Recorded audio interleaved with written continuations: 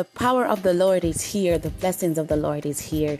Welcome again to another episode of Let's Talk Women. It is not just an ordinary Friday. It is Faithfull Friday'S here. And I thank you so much for joining me. Again, my name is Zila Mac, and I really do hope that you have been having a wonderful week. And if not, we're going to thank God that you made it to see today. Yes, it is Friday and you are still above your grave today. That means that there's an opportunity for you to worship God one more time. Today, I want to encourage someone there. Whatever you're going through today, you need to use your faith now. I know sometimes we feel as if we have stored up faith, but the truth of the matter is you need to use that faith right now. You need that faith right now to get through this day.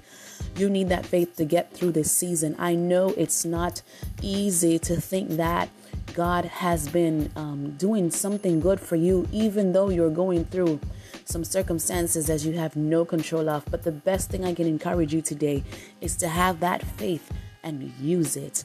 Don't just wait for you to use it. Use it now. Use it every single day you get up, knowing that faith is the only way to please God. You better use that faith right now. You're going to need it. You will need it for the next couple hours. You're going to need it for the rest of your life. Can I tell you that? You surely will. So wherever it is and whatever you're dealing with right now, there are a lot of people all over the world dealing with different circumstances. But some of us, we wear a smile on our face because we know that the Comforter is handling our business. Yes, by faith, we are rested, we are assured, we are comfortable in the fact that we know that God will deliver again.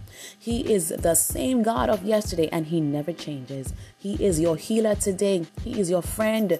He will be everything you need in the seasons to come. But right now, I encourage you, whatever you're doing out there, now is the time to use your faith. So you better find it wherever you got to get it from. Now is the time. I really do hope that you have a wonderful weekend and that the blessings of the Lord follow you.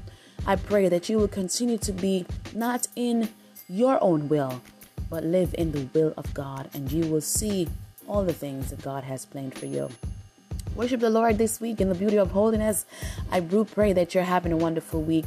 For those graduates out there, congratulations to you. You made it. You did it. You did the thing. Come on.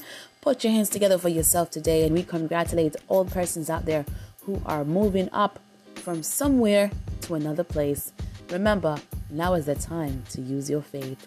Have a wonderful week and have a blessed weekend. Bye-bye now.